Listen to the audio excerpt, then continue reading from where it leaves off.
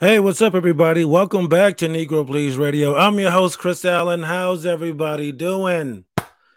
Man, it's a beautiful Friday morning. Actually, early afternoon. I've been very busy, man. A lot of running around, but I'll get into it all. So, as usual, off the top, I want to thank everybody for tuning in, downloading, streaming. However you listen, I appreciate it. So, please tell an enemy, coworker, friend, tell somebody about the podcast. If you're new, welcome.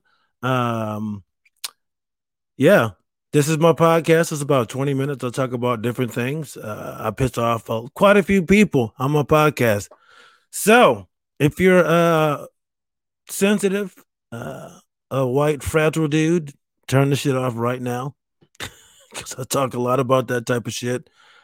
Yeah, man. I just try to be honest on my podcast, but I also try to do other shit too. But I'll jump in, man. As usual, I'll start with my milestone. For those who don't know, we have a 9-year-old, 8-year-old son. Sorry, I keep saying nine. It's coming up in September, and it's already like, man, this dude's almost double digits.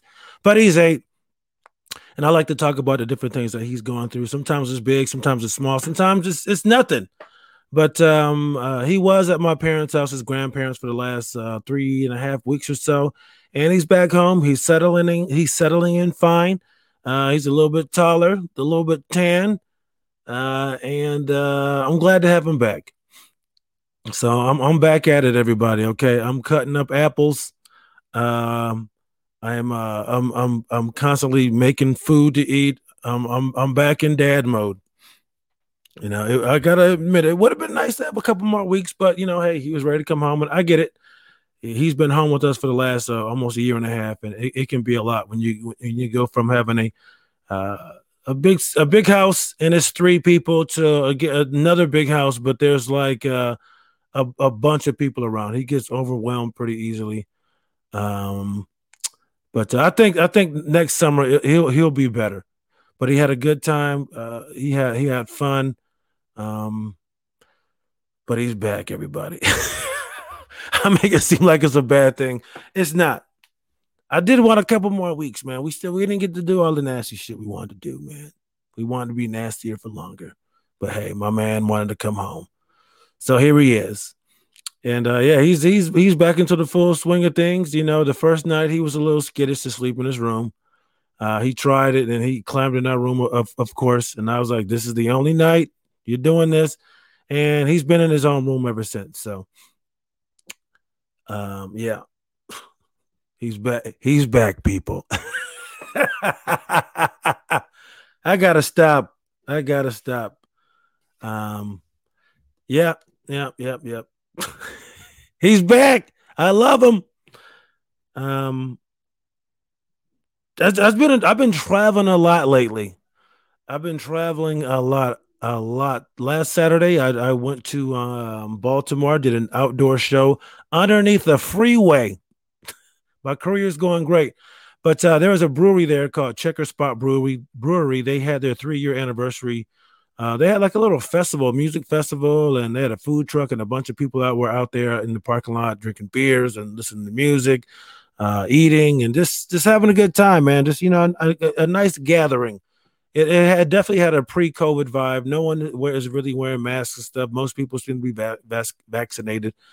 But I had a pleasant surprise during my trip in Baltimore. So I'm standing around. My wife is there. I'm talking to my buddy Umar Khan and his fiancee Karen, and someone taps me on my shoulder, and it's an old Air Force buddy of mine, good old Charlie Stapleton.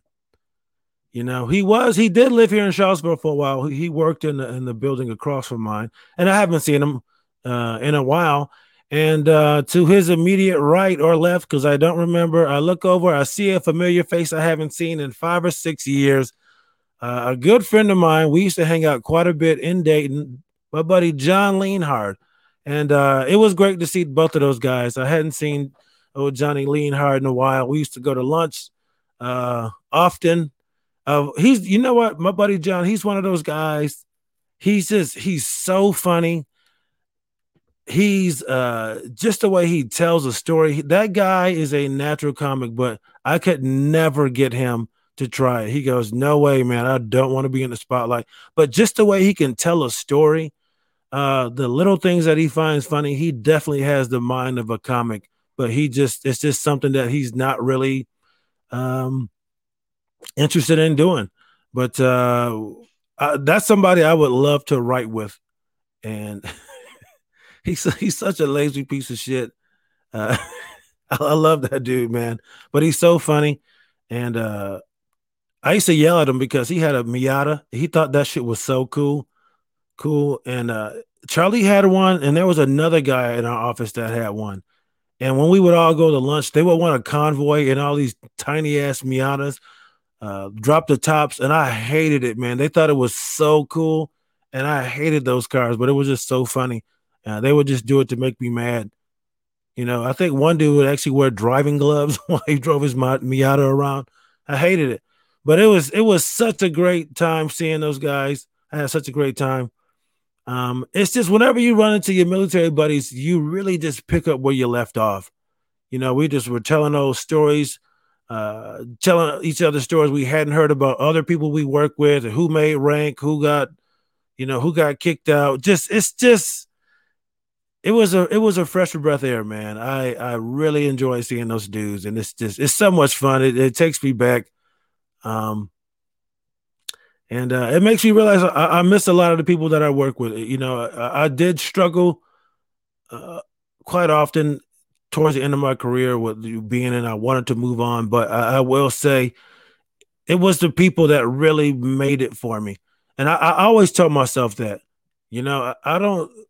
I knew at my retirement I would never uh I would never miss the work, but I would miss the people. The people are what made that experience for me. I have so much fun with a lot of those guys. Just so many fun memories, the arguments, the fights, just so much. It took me back, and man, it was some tough times, but it was definitely a lot of fun moments back at F Troop in Dayton, Ohio. So it was great seeing those guys. The show went well. It started raining through the show, so people had to like pick up their chairs and stuff and make it underneath the overhang of the freeway. There was a train that went by behind us, and apparently, I want to say towards the end of the show, there were a bunch of cop cars that were flying by, and turns out there was like a triple shooting not too far from where we were doing the show. So classic Baltimore. But we had a good time. We ended up staying the night at a Red Roof Inn Plus.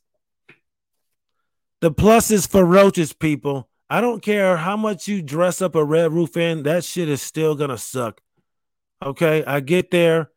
You can't even get into the lobby because it's just unfortunate that Baltimore is one of those places like that where like they have almost like a transaction drawer. Like if you try to check in late at night, you got to stand at a door with the little mouthpiece, and you got to put your ID underneath the little glass thing. So yeah, when I saw that, I was like, oh, this is probably not the best hotel, but what can I expect for $79 the day of?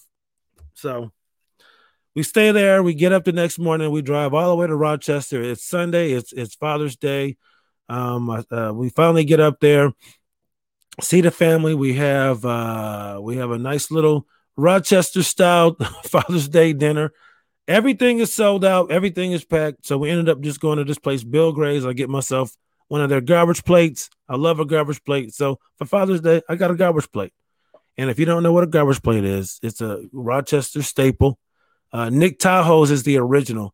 And there's many options for the garbage plate.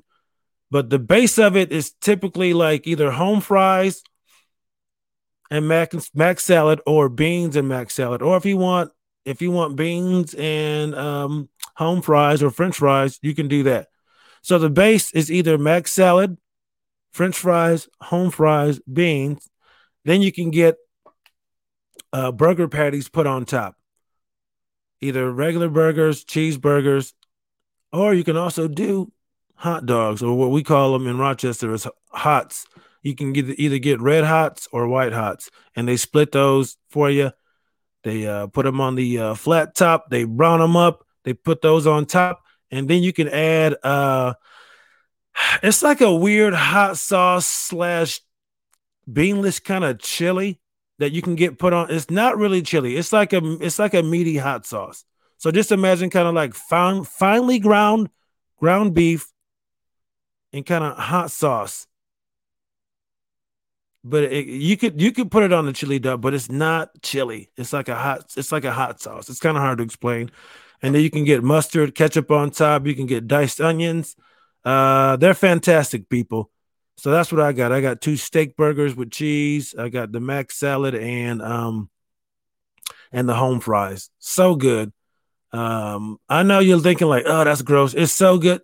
When you think about it, it's really no different than when you go to a barbecue. It's just boneless burgers or boneless hot dogs with either French fries, home fries, mac salad, or beans. So just imagine going to a barbecue. You got your beans, you got mac salad, you got a hamburger and a hot dog. They just took the buns off. Bam, just pile everything on top of each other. There you go. A little bit of hot sauce, ketchup, mustard, some onions. I love it, man. Fantastic. So yeah, we're up there for the day. And we have a good time, man. It was great. Seeing my folks. I haven't seen my dad on Father's Day in quite some time. Um, so it was a pretty quiet night. My sisters come over for a while. We hang out, we talk, hang out on the porch, we laugh, all that kind of stuff.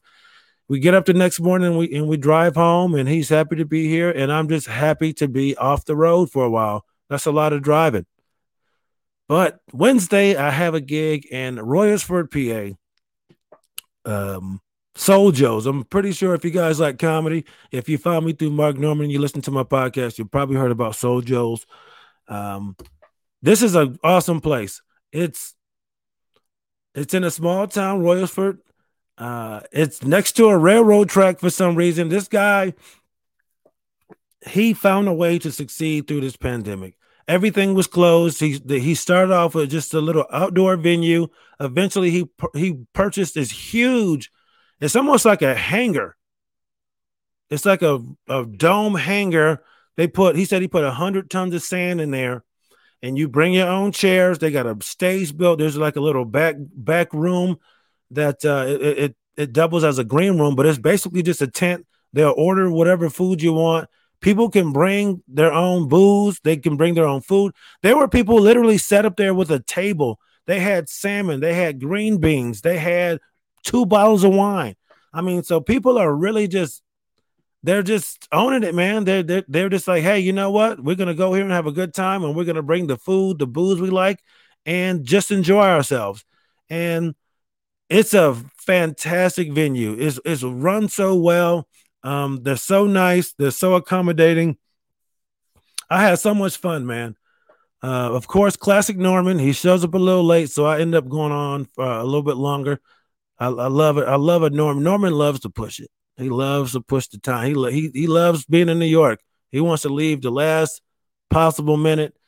Showed up a little late. That's not a big deal. That's what big stars do. But there were comics there to cover. It wasn't a big deal. The only reason why I bring it up because I was so afraid of not making it on time. I get in my car. The GPS says I'll get there about 6:15, and the show's at 7. And I go 45 minutes. I got to drive around DC and Baltimore. Hopefully, that's enough time to play with. But the moment I get on 81, there's some type of accident, and the GPS goes from 6:15 to like 6:27 to 35 to 47 to 6:51, and I'm about 2 hours into this 4.5 hour drive, and I'm like, I don't know if I'm gonna make it.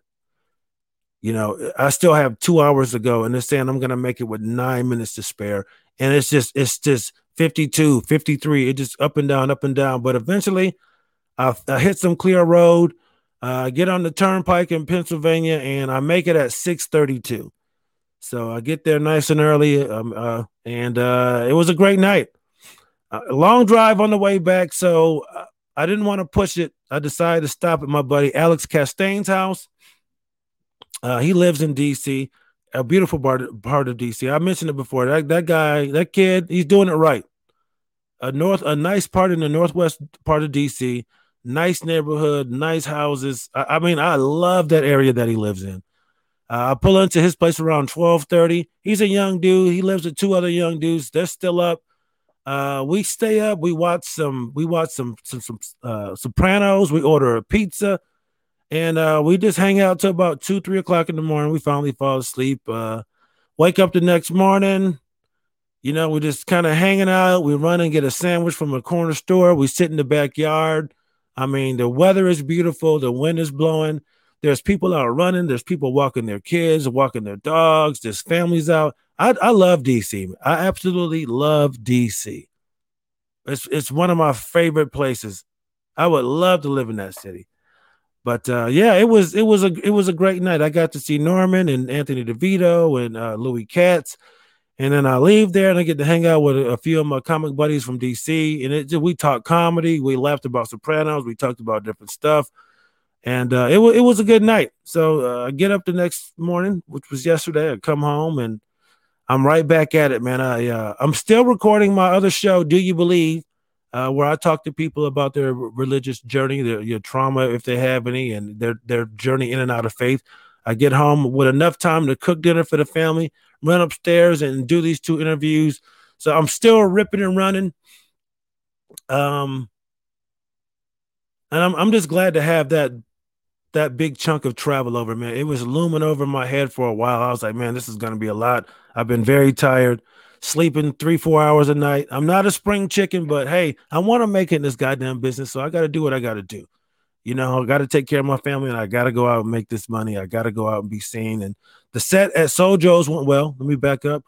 He said he would give me some dates. So shout out to Norman for putting me on. This is how it works, folks. You have a buddy vouch for you. You get on the show, you do well, and hopefully they like you enough that they want to book you for some other shows. That's how it works. So shout out to Mark for putting me on, and luckily I had a great set. It all worked out, and hopefully I'll get some dates at Soul Joe's. Since I've been doing a lot of driving, I've been doing a lot of listening to music, newer music, and I gotta say, I'm really feeling this new Migos album, this Culture 3. It is from top to bottom. It is a fantastic album. I love Migos. There's so many different like moods on that album, man. They have like more aggressive stuff. They got the laid back stuff. They got the club bangers. They have it all. It's like I don't even need to go to any other album. If I want to feel hype, I can go to this track. If I want some more mellow, like, hey, I listen to this. I want some something that'll get me hyped, that'll make me want to, hey, like I just want to go out and just, I don't know. I feel invincible. They got that too. That the music that makes you feel tough. Like I got this. They got it all, man. I love the album. I love Migos. If you're into hip hop or rap, I highly suggest checking it out. Polo G is on the album as well. He has a new one out. I'm new to him, and I gotta say he's growing on me. I'm hip to these new cats, if you will. I'm hip to them. I like it, man. I used to be a hater, but yeah, if you like hip hop rap, I would say check out Hall of Fame, the album by Polo G and Migos Culture 3 album. I find it very, very good. I would say this is probably my second out of the Culture series. I think it's my second favorite. I need to go back and listen to Culture because it might be my favorite, but I need to go back because there's definitely some classics on Culture, but I might have to go back to listen to that to see because Culture 3 might be my favorite Migos album. And plus they have other shit before that I like too, but as far as their latest stuff, I think Culture 3 might be my favorite album. It's just they didn't miss on this album. They did not miss at all. It's dope. But I've been watching the NBA, and man, the drama in the NBA, it's almost getting to like Housewives level. Because Scottie Pippen tweeted some shit out about KD saying like even though KD's a great player, when you're carrying a team, there's certain things that you need to learn how to do if you're gonna carry a team.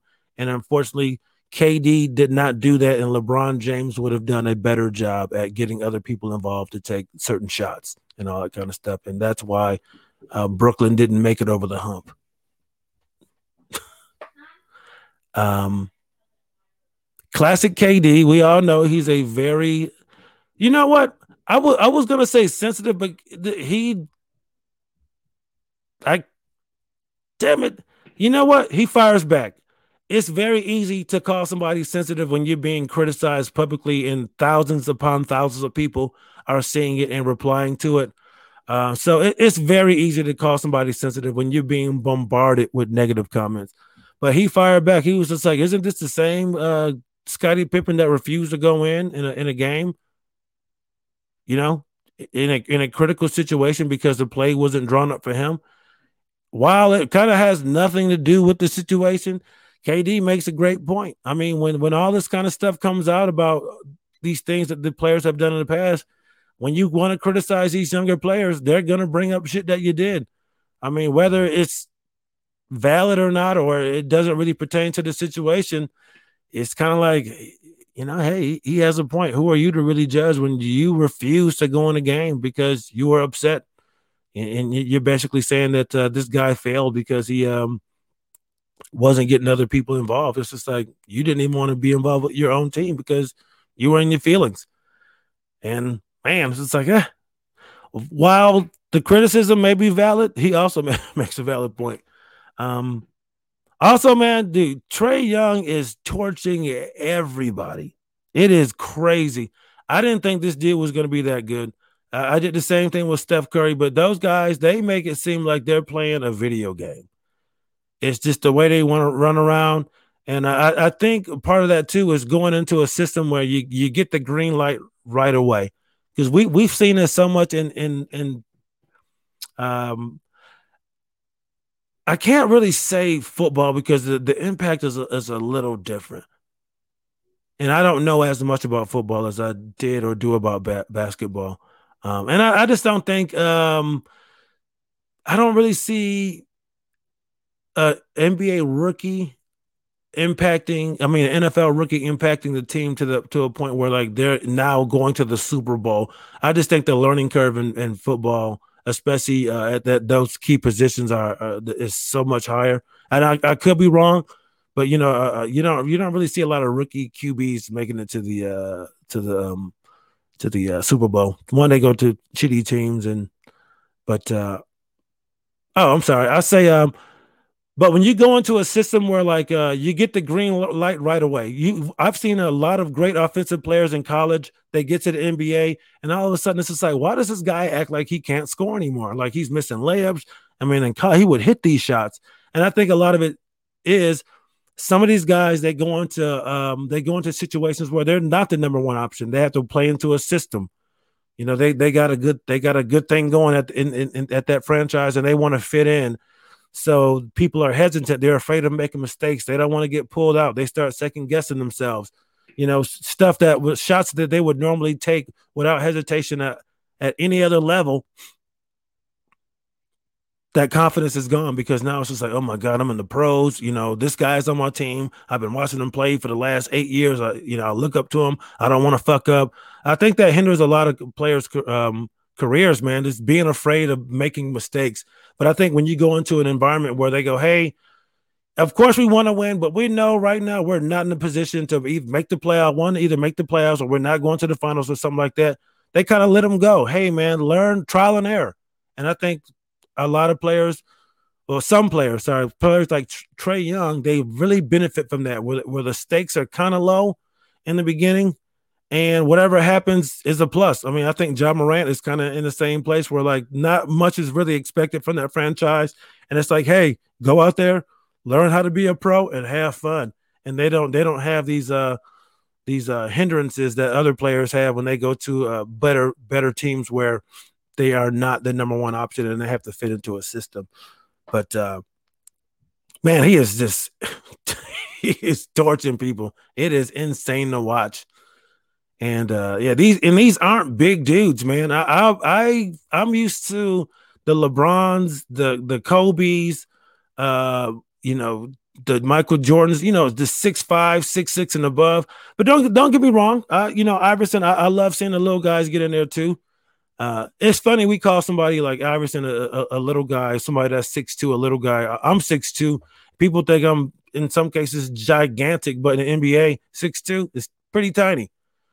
So like a guy like Dame Lillard, it's just like he's a little guy. It's like, if you saw him at the Y, you would go, oh shit, this guy's 6'3" and he's dunking on everybody. It makes sense. But in the NBA, man, when you going in the paint amongst those 6'9" and above trees, man, you look pretty small. Even Dame Lillard, I mean, he makes it look easy. I mean, basically shooting from half court, it's fucking insane. Insane, man. But it's been fun. I'm enjoying watching Phoenix do well. Unfortunately, they lost last night, but it's been fun. It's been a lot of fun watching these guys play, man.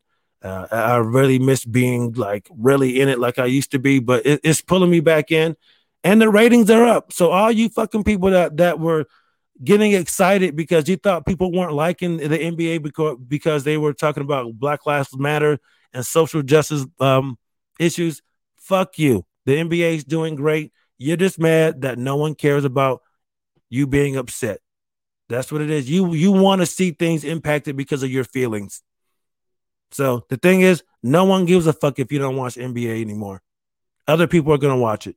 It makes me feel good knowing that people are still watching it and it didn't affect the ratings. So, I like to say that.